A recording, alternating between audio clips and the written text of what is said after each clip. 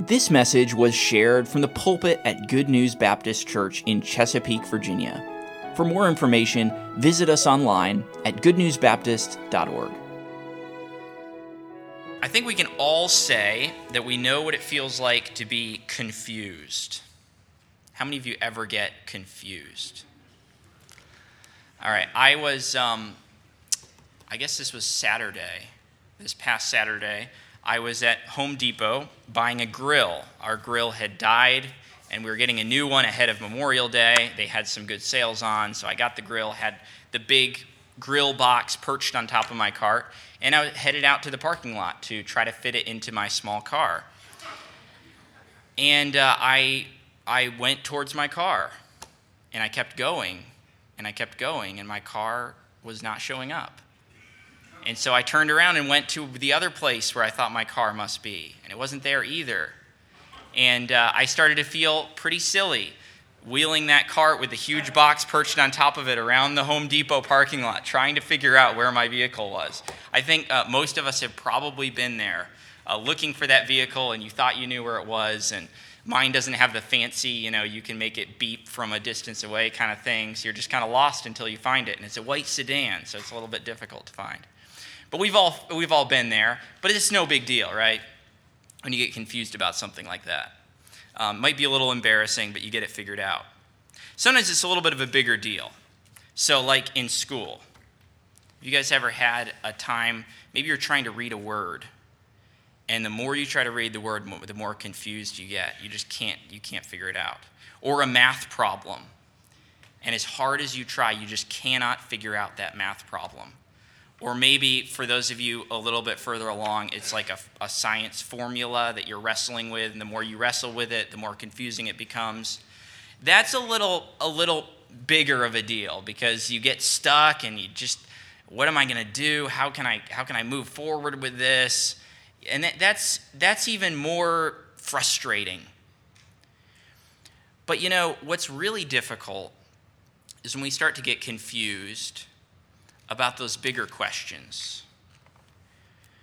When we start to get discouraged, we look around and we start to have questions about our life or about the world, and things confuse us and they confound us, and we're not sure what's going on or what things mean. Well, tonight we're going to look at 3 different guys in the Bible who got confused and they got discouraged. They looked around and things didn't seem to make sense. Things didn't seem to be the way that they thought they ought to be. And the more that they looked at their situation, the more discouraged they got, and the more confused they got, and the more it didn't make sense. And we're going to look at these 3 guys because there's some lessons that we can learn from them with how they responded and what God did in their lives through those times. So first of all, I want to take a look together at Psalm 73. If you have your Bible, go ahead and open to Psalm 73. And you do have those Bibles in front of you in the pew. If you didn't bring one with you, you can grab one of those. Psalm 73. We're going to look at a guy named Asaph. All right? This is a name that's probably familiar to some of you, may not be familiar to others of you. Asaph was a musician, okay? And he was a good musician. He was good enough that King David chose Asaph to have an important position in helping to lead the worship to God that was happening in the tabernacle. And so he would help to lead the people in giving praise to God. The Levites would kind of be like a choir, and he would help in that choir, leading them, directing them. He also wrote songs that they could sing to God in praise. So he was a good musician. He was focused specifically on music to praise and honor God. So this was a very talented guy, and his life was all about worshiping God. But in Psalm 73, he tells a story about a time in his life when he had a hard time giving praise to God. He didn't feel very much like worshiping. I don't know about you. Sometimes I show up to church, and I am just so enthusiastic to worship the Lord. I'm excited to give praise to him. It's overflowing in my heart, and I want to worship God. And maybe I shouldn't admit this since I'm a pastor, but there are sometimes I show up to church and I don't feel very much like worshiping God. I'm kind of discouraged. I'm kind of down. And the heart is not there the way that I wish it were. Well, that was Asaph in Psalm 73. His job was still to give praise and worship to God, but he said, I'm not feeling it. There's other things going on in my heart, and it's making it really hard. He was confused and he was discouraged. Well, why is that? Well, let's see what he says in Psalm 73, verses 2 and 3. It says, but as for me, my feet were almost gone. My steps had well nigh slipped. So he's using a picture. You can almost imagine him. He's like almost on the edge of a cliff. And his feet are slipping out from underneath him, and he's about to fall off the edge. Something's about to happen. He's about to fall. Disaster is about to strike. So what is going on? He's saying in his heart, that's what's going on. It's like he's about to slip off the edge of this cliff. He says, for I was envious at the foolish when I saw the prosperity of the wicked. So Asaph is looking around him at the world, and he notices something. He sees lots of wicked, sinful people in the world. Now let me ask you, are there a lot of wicked, sinful people in the world? Yeah. Well, Asaph looked around him and he said, there are a lot of wicked and sinful people in this world. But he saw something that really seemed like a problem to him, because he saw all of these wicked, sinful people. They were proud, they were violent, they were corrupt. But as he looked at them, it looked like those people were getting everything that they could wish for. They were rich. They had lots of stuff. It seemed like they just did and said whatever they wanted to do and say, and they always got away with it. And he says in verses 11 and 12, and they say, he's talking about these rich, these wicked, these sinful people. He said, and they say, how doth God know? And is there knowledge in the Most High? Behold, these are the ungodly who prosper in the world. They increase in riches. So he said, these people, they look at God and they say, God doesn't know. God doesn't care. I can do whatever I want.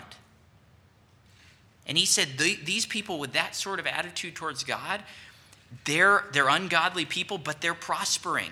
They're getting lots of money. They're doing well for themselves. And Asaph looks around and he sees these people and he says, this is not right. This is not good. And it confuses him and it discourages him. How could things be that way? And here's what he started to think. Verse 13, he said, verily, I have cleansed my heart in vain and washed my hands in innocency. So Asaph is saying, I'm here, I'm trying to serve God, I'm trying to do things the right way, I'm trying to be a righteous person, but it's doing me no good. The sinners are out there doing whatever they want, and they get all the stuff they could wish for, and here I am trying to serve the Lord, and it's not doing me any good. He's starting to say these things in his heart. Verse 16, he says, when I thought to know this, it was too painful for me. The more he thinks about it, the more it hurts his heart to think about it. The more it confuses him, the more it discourages him, the more he says, this is not how the world should be. This is not how things ought to be happening. What is wrong? But then, I'm glad the psalm doesn't end there. Asaph keeps talking. Something happens. In verse 17, he says, until I went into the sanctuary of God, then understood I their end. He goes on, he says, surely thou, he's talking to God, surely thou didst set them in slippery places, thou castedst them down into destruction. So remember, Asaph didn't feel very much like worshiping God, but guess what he did anyway? He went to worship God. And when he did, he remembered what God said about sin and what God said about the fact that he would judge sin. And Asaph realized that even though he looks around and all these people are getting away with all these horrible things, and it seems like they're getting rewarded for their wickedness, guess who's still the judge? God is. Are they going to really get away with all that sin? No. They might get away with it in this lifetime, but they will face judgment for their sin. And Asaph said he realized as he worshiped God, no, God does have control of this. God does have a plan. God is still going to judge them.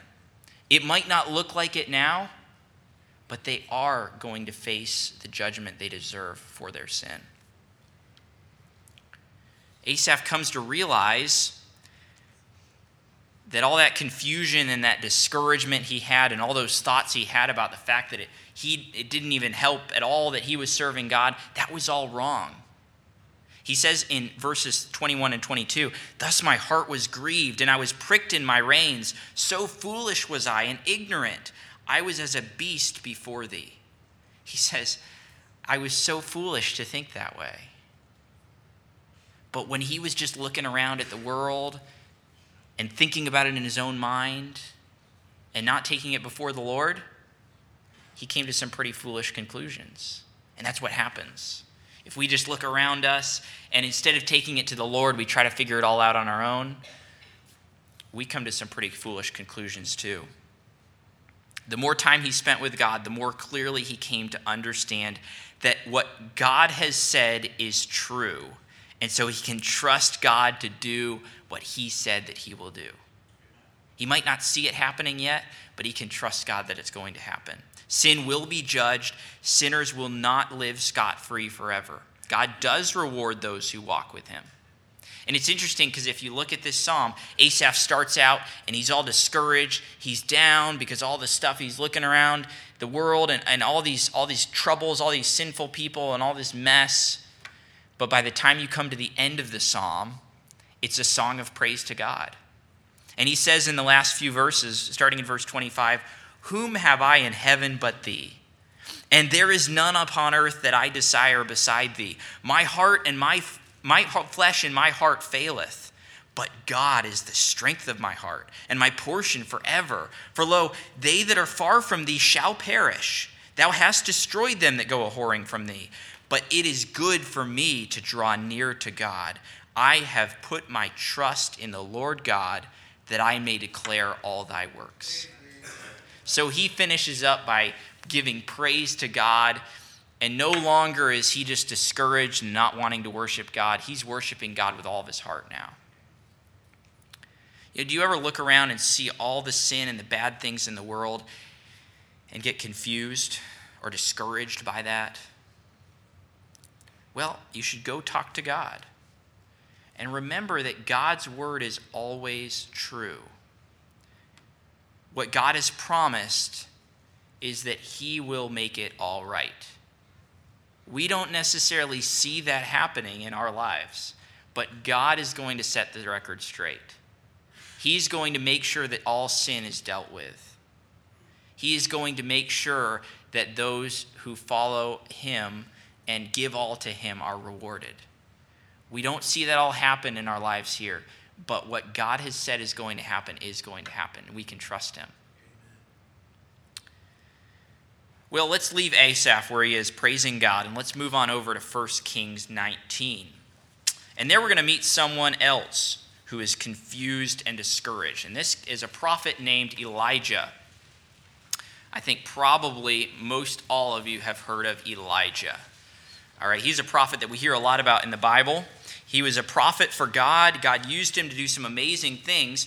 For example, not long before 1 Kings 19, where we're at tonight, he was up on Mount Carmel. You've probably heard the story where he goes up against the prophets of Baal, and he says, we're both going to prepare a sacrifice, and we'll both call out to our gods. So I'm going to call out to the true God. You call out to your God or your group of gods, Baal. And we'll see who sends fire on the sacrifice that we prepared. And of course, the prophets of Baal, they call out to their God. They do all kinds of stuff to try to convince him, and nothing works. And then Elijah calls out to God. And God sends fire that not only eats up the sacrifice, but it eats up the wood, it eats up the stones of the altar, it eats up the buckets of water that have been poured over the altar. The whole thing, it's just gone like that. And there's this amazing display of the power of God, and everybody sees that, and they can't help but have to say, wow, he must be the true God. And it's this amazing moment in Elijah's life. He sees the power of God in a great way. But have you guys heard of Jezebel? She was bad news. She was the queen of Israel. And she did not like Elijah because she worshiped Baal, that false god. And so she wanted to go after Elijah. She wanted to get rid of him. She wanted to kill him.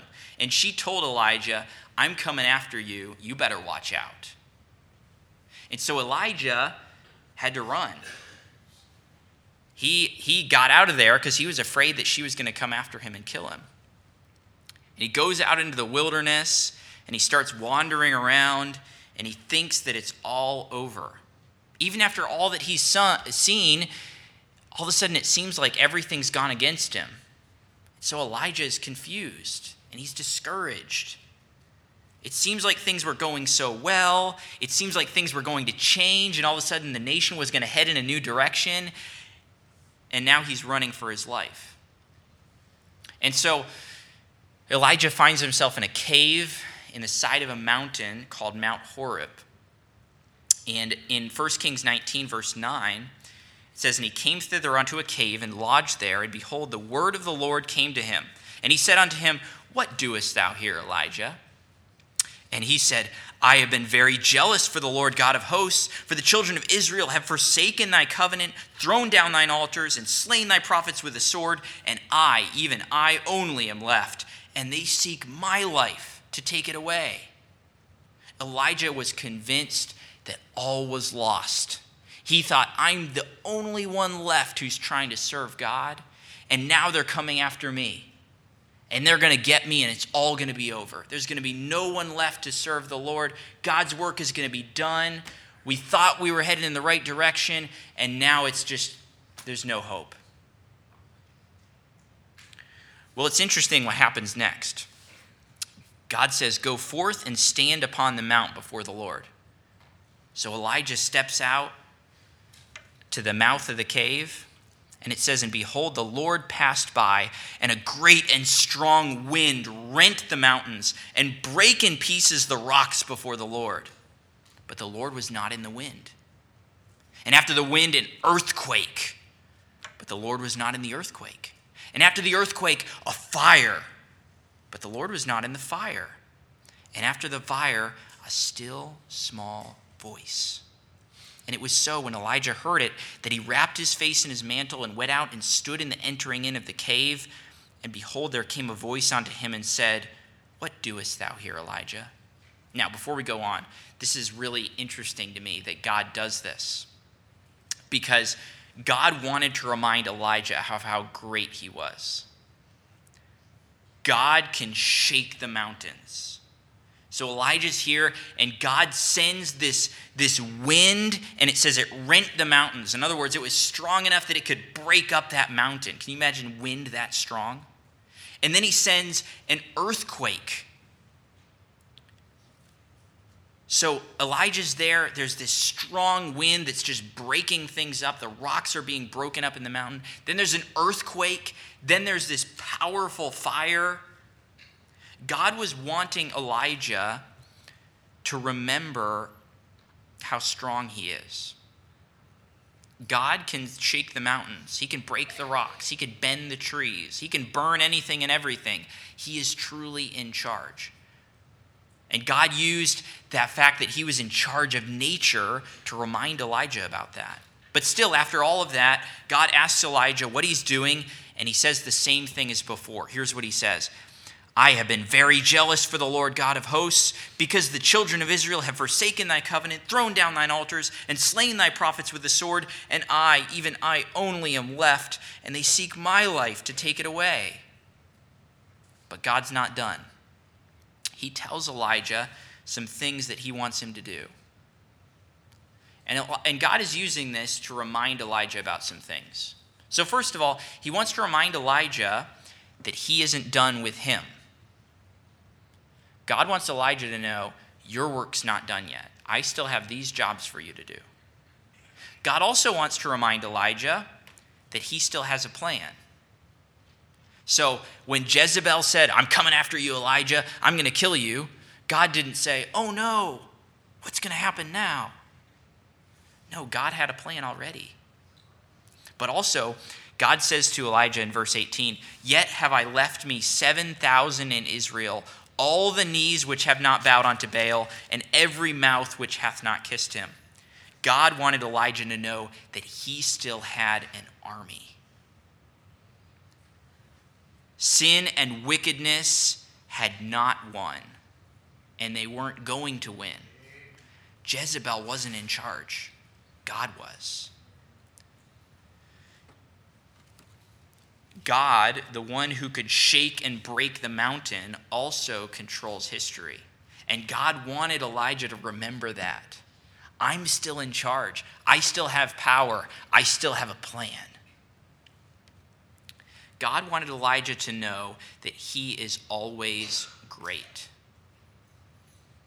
Elijah was able to leave that cave in the mountain with a new energy to serve God because God had helped him remember that it wasn't all about Elijah. Now, if it had been all about Elijah, then there would have been a problem. Because Elijah couldn't have figured it out himself. He couldn't have gotten out of that situation by himself. But he wasn't the one calling the shots. He wasn't the one who was truly in charge. It was God. It was all up to God, and God is always great. He's always in charge. And when Elijah talked to God, he was reminded of that truth. He was reminded of the power and greatness of God, and that helped that discouragement to melt away and Elijah to get back into the work that God had for him to do. He came and he talked to God, and he was reminded of the truth of who God was, and that prepared him to get back out there and serve God. Well, finally, we're going to look at one more guy in the Bible. And this is in a book of the Bible that you might not look at very often. It's the book of Habakkuk. And there we're going to look at a man. It's the man who wrote this book. Any guesses on what his name is? Habakkuk, you got it. All right. That's right. Now, Habakkuk was another prophet. So that means that he spoke the truth of God to God's people. He was a preacher of the truth. And the book of Habakkuk is interesting because it's actually kind of a conversation between Habakkuk and God. It's a little bit different from a lot of other prophetic books in that way.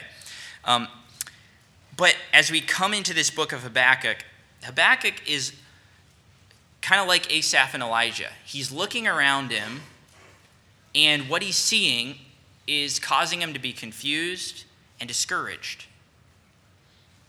So here's how he starts out the book. Habakkuk 1, verses 2 through 4. O Lord, how long shall I cry, and thou wilt not hear? Even cry unto thee of violence, and thou wilt not save. Why dost thou show me iniquity, and cause me to behold grievance? For spoiling and violence are before me, and there are that raise up strife and contention. Therefore the law is slacked, and judgment doth never go forth, for the wicked doth compass about the righteous. So what is he saying? Well, I'm sorry, I skipped the last part. Therefore wrong judgment proceedeth. So in other words, Habakkuk is looking around at his nation, and this is the nation of Judah, and he sees sin everywhere. It seems like everywhere he looks, all that he sees is wickedness, foolishness, violence, and he wonders, why is God letting this all happen? We can sometimes ask that same question. We look at things going on in the world, the sin that we see, the awful things that are happening, and we think, why is God letting this happen? It can be confusing. It can be discouraging. And God is seeing, or Habakkuk is seeing his sinful nation, and he's asking God, how can you allow this to happen?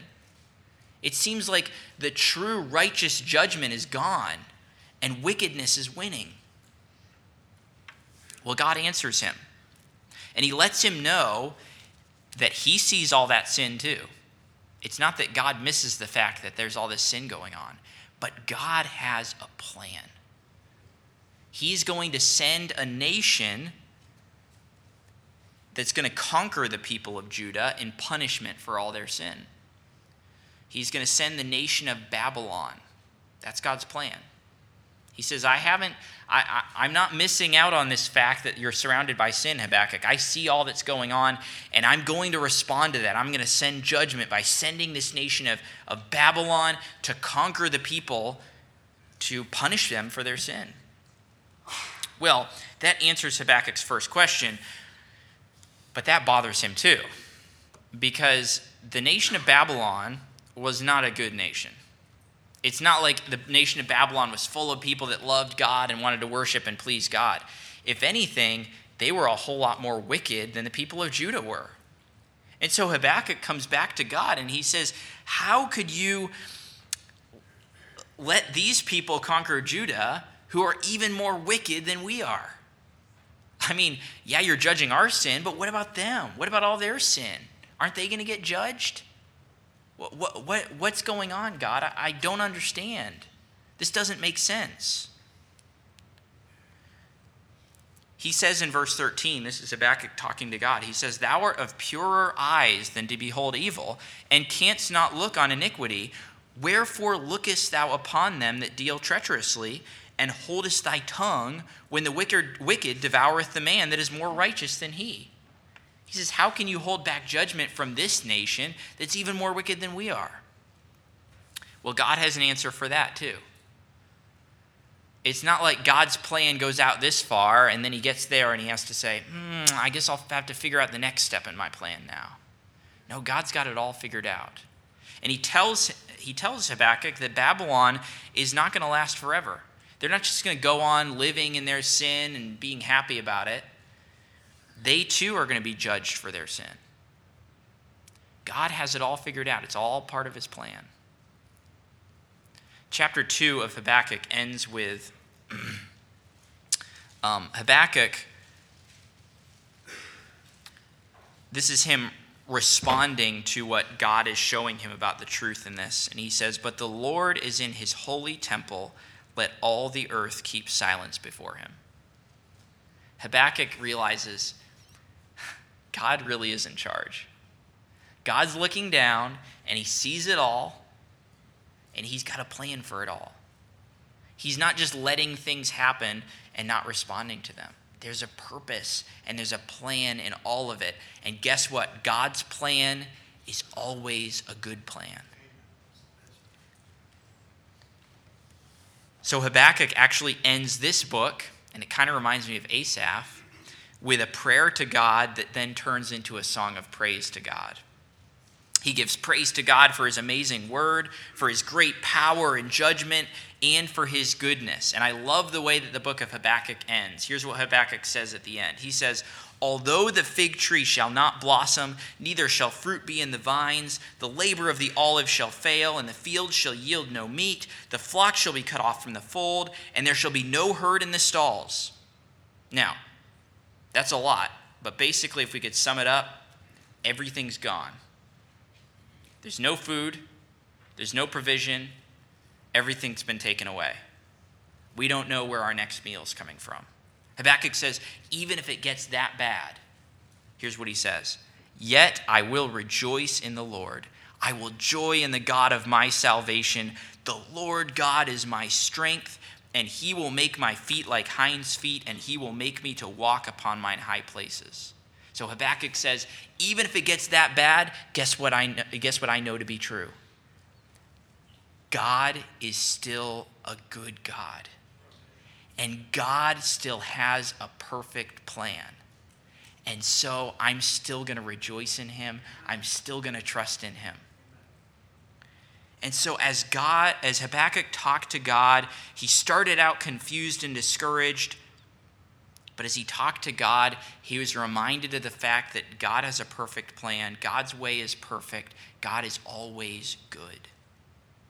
Even when God's ways didn't make sense to Habakkuk, God's ways are still good. So, do we ever get confused? Do we ever have questions? And we can't seem to find the answers. Maybe wondering why things are the way they are, or why God has allowed something to happen the way that it's happened. We all have those questions sometimes. Well, God doesn't always answer our questions. But when we have those questions or that discouragement, we can remember that God is never confused. He might not answer the questions for us, but he sees it all clearly. No matter what, we can turn to him and know that he's always true, he is always great, he is always good. We learned this year in Kids for Truth about God's word. We learned about God's greatness, and we learned about God's goodness. And part of what my burden was for tonight is for us as we come to the end of the Kids for Truth year to realize, and I know we've been reminded of this through the year, but these truths that we're learning, it's not just about filling our minds with information. These are truths that change our lives every day. When we come to know the truth about God's word and about the fact that God is truly great and God is truly good, that can change our life every day. The way that we look at situations, the way that we respond, the way that we're able to go to God and talk to him about things like these three men did. When we come to understand these truths, it transforms our lives, not just fills our minds. Wisdom is about taking the truth that we've learned and putting it into work in our lives. And that's what I hope that you will do with all that we've been able to learn about God's word, about the character of God and his greatness and his goodness. And I hope that all of us can do that with these truths that we've considered with from these men's lives tonight. God is always true. We can trust what he has said. God is always great. He's in charge. And God is always good. His plan is perfect. And I hope that we can take a page from these men's books, because we can give them a hard time for doubting God or for saying things that were foolish as these questions were swirling in their minds. But at the end of the day, all three of them did the right thing. They talked to God about it.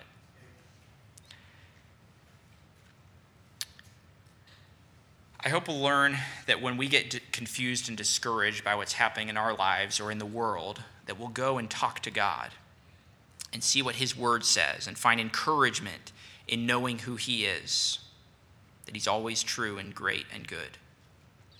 And just one final thing that I think is interesting as we're considering this. We have these three stories for a reason. And of course, the spiritual reason is that God's Spirit wanted these stories to all be in Scripture, and he made sure that they got written down. But it also reminds me that there had to be a human being in each of these cases who was taking these stories down. And in Asaph and Habakkuk's case, they were telling the story about what God did in their own life. In Elijah's case, it was somebody else writing it down, but Elijah, no doubt, was the one who shared that story as well, and it made its way to the author of that book. But it reminds me, as we learn these truths, and we've had a chance this year to learn a lot of truths, that we won't just keep them to ourselves, but that as God teaches us these things, that we will be sharing them with others as well. That we'll follow the pattern of these guys who said, here's what God taught me. Let me tell you about it. And I hope that's an encouragement and challenge to us as well. As God teaches us, let's pass those truths along to others.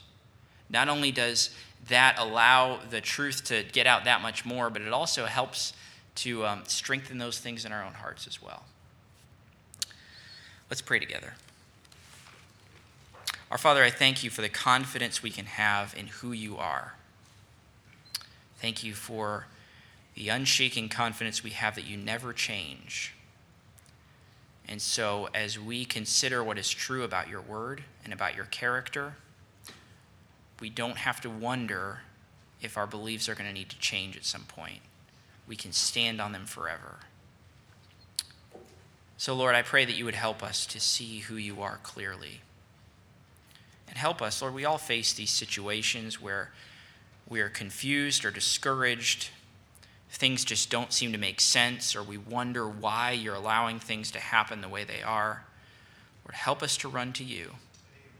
Help us to know that your word is true. We can trust what it says. What you say is going to happen in the end is truly going to happen in the end. And what you promised to us about our lives here on earth, those are promises we can cling to. And Lord, just help us as we look to you to recognize your overarching control of all that's going on, that you have a plan, that no one can interrupt or mess up your plan, and that your plan is perfect.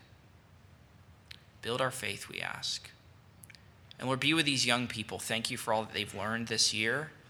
Help these truths to stay firmly in their minds, but also in their hearts. Help these truths to transform who they are. Not just so they can give the right answer to a question, but so that their lives are truly built on biblical truth. And only you know the strength of a life that is built on biblical truth. Lord, I thank you for the year you've given us in Kids for Truth. And I ask that you'd continue to use this program as we move ahead, seeking to do your work. May we all be faithful. In Jesus' name we pray. Amen. Thank you for listening. If you have questions about your relationship with God, or you would like to know more about the ministry of Good News Baptist Church, you can visit us online at goodnewsbaptist.org or call us at 757-488-3241. We trust your heart was challenged as you listened, and we want to encourage you to share this message with others. May the truth of God's Word be your guide as you strive to follow Christ and make Him known to others.